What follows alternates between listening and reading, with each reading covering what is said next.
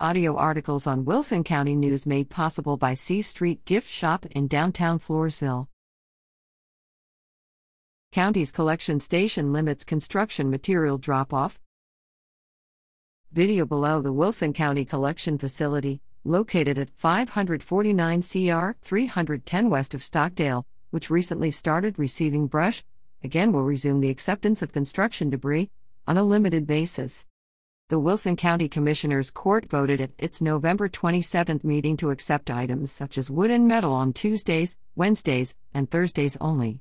The items need to be separated beforehand so that they might be disposed of in the proper containers, said PCT. To Commissioner Russell King. He said the limited schedule is to allow sufficient time for these materials to be hauled away ahead of the busy weekend, the time when most residents come to dispose of household trash. The collection facility is open Tuesday to Saturday, 8 a.m. to 4:30 p.m., except on holidays. Call 361-735-195 for more information. Also during the meeting, the commissioners reappointed Kenneth Buck Griffin and Stephen Moore as commissioners on the Wilson County Emergency Services District No. 4 Board. Approved a revised interlocal agreement for the pending Regional Medical Examiner's Office, which increases the size of the board overseeing the project from 7 to 9 members.